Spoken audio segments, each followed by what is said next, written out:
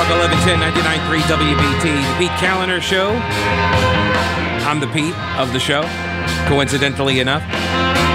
All right, returning back to the program, Congressman Ted Budd. He is a candidate for U.S. Senate of North Carolina as well. Welcome back, sir. How are you?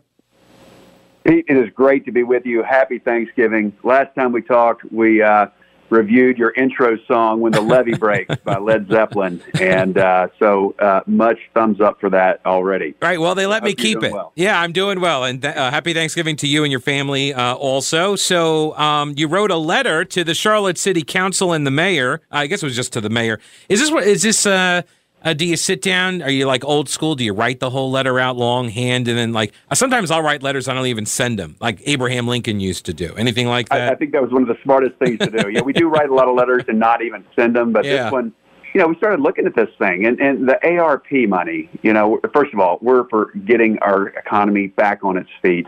We're for getting businesses open. We're for getting back to normal and making sure that families and people are safe.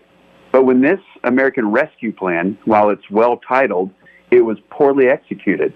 And this is untargeted money from D.C. poured out onto the various municipalities and counties all around our country, and with no oversight. And now we've got the problem that I was talking about when it was legislation, saying that there's going to be waste, fraud, and abuse here, and we've got to rein this stuff in. And it seems like we've struck a nerve with this letter that I don't know the details of being in Charlotte last night at the city council meeting, but we've certainly struck a nerve with how this money was being directed or misdirected. So, we've actually spent, I've been going over the background on the story over the last hour. I spent last night watching the council debate this stuff, among other things, but this was the big one that I was watching out for. And to your point, though, about this, essentially, I called it earlier helicopter money, right? Like that's what this was. It was just push all the money out as quickly as possible. I think you could make an argument at the very beginning of the pandemic for the helicopter money, and people said, well, there's going to be waste, fraud, and abuse. And I guess that's kind of the trade-off. You just have to accept that that's going to happen, and it's worth it, basically, right? It's worth whatever the amount of waste, fraud, and abuse, because you can't possibly construct enough safeguards in order to get, in the process of getting the money out fast. But the ARPA was much later. There could have been better controls. Pete, I want to go back to your first statement there. I don't accept any waste, fraud, or abuse, even in these early stages of COVID. I want to start with the view that every taxpayer dollar is sacred. And I don't care if that's taxing a millionaire or the hardworking person that gets up at 5 a.m. For that early shift or late shift. I mean, you got to treat a dollar as sacred no matter where it comes from and no matter where it goes. So if that's early COVID money in a crisis, or if that's late COVID money like this obvious ARP money from Biden, I think you got to treat it as sacred, and that's not being done right now. What about the obvious benefits of the helicopter money, which is the inflation that we all now get? Well, welcome to the most expensive Thanksgiving in history. We've got a lot to be thankful for, even with all the crazy going on in this world. No matter which perspective you come from, there's a lot of crazy, but we still have so much to be thankful for. And we need to spend a little time this week counting our blessings, being grateful for those in our life that we love and we care for. But that still doesn't mean we can, advocate ourselves of fiscal responsibility, which is not happening in this case that you've been talking about today. Yeah. So is there, last question on this, is there anything specifically that you are looking for from the city and the mayor? What do you want, and what will, what'll satisfy you? Yeah, sure. So, the city announced the $15 million is going to go to things like digital inclusion. Well, what does that mean? And look, I'm for bridging the digital divide between people that have and don't. I've supported rural broadband. We saw people having to work from home and getting way behind because they didn't have good connections. I'm for fixing that. But what do you mean, or what does she mean by digital inclusion? And then Pete, what is meant by grassroots nonprofit support? What organization is she talking about? Remember the door-to-door vaccine rollout back in Charlotte? They partnered essentially with the Acorn people. It was an offshoot of Acorn, the same people, But then, who's making decisions in these organizations? Is it the mayor's friends? Is it her supporters? We really need transparency there, and so far we haven't gotten that. Yeah.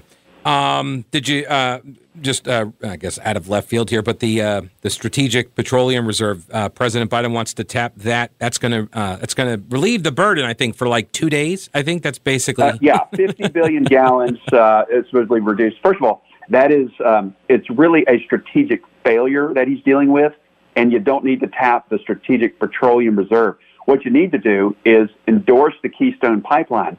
Remember, you shut down capacity, which you got more dollars out there chasing less goods because he's closing down capacity, which is inflation by its very definition. So let's reopen the Keystone Pipeline. It's more environmentally sound for those who have that as their top concern. It's more environmentally sound than shipping things by train. It drives down the cost to consumers, and it reduces inflation. But he's pro Nord Stream 2 over in Europe, which gives Putin more power over Western Europe. But he's against our own Keystone Pipeline right here. It's not about the Strategic Petroleum Reserve. It's about his strategic failure.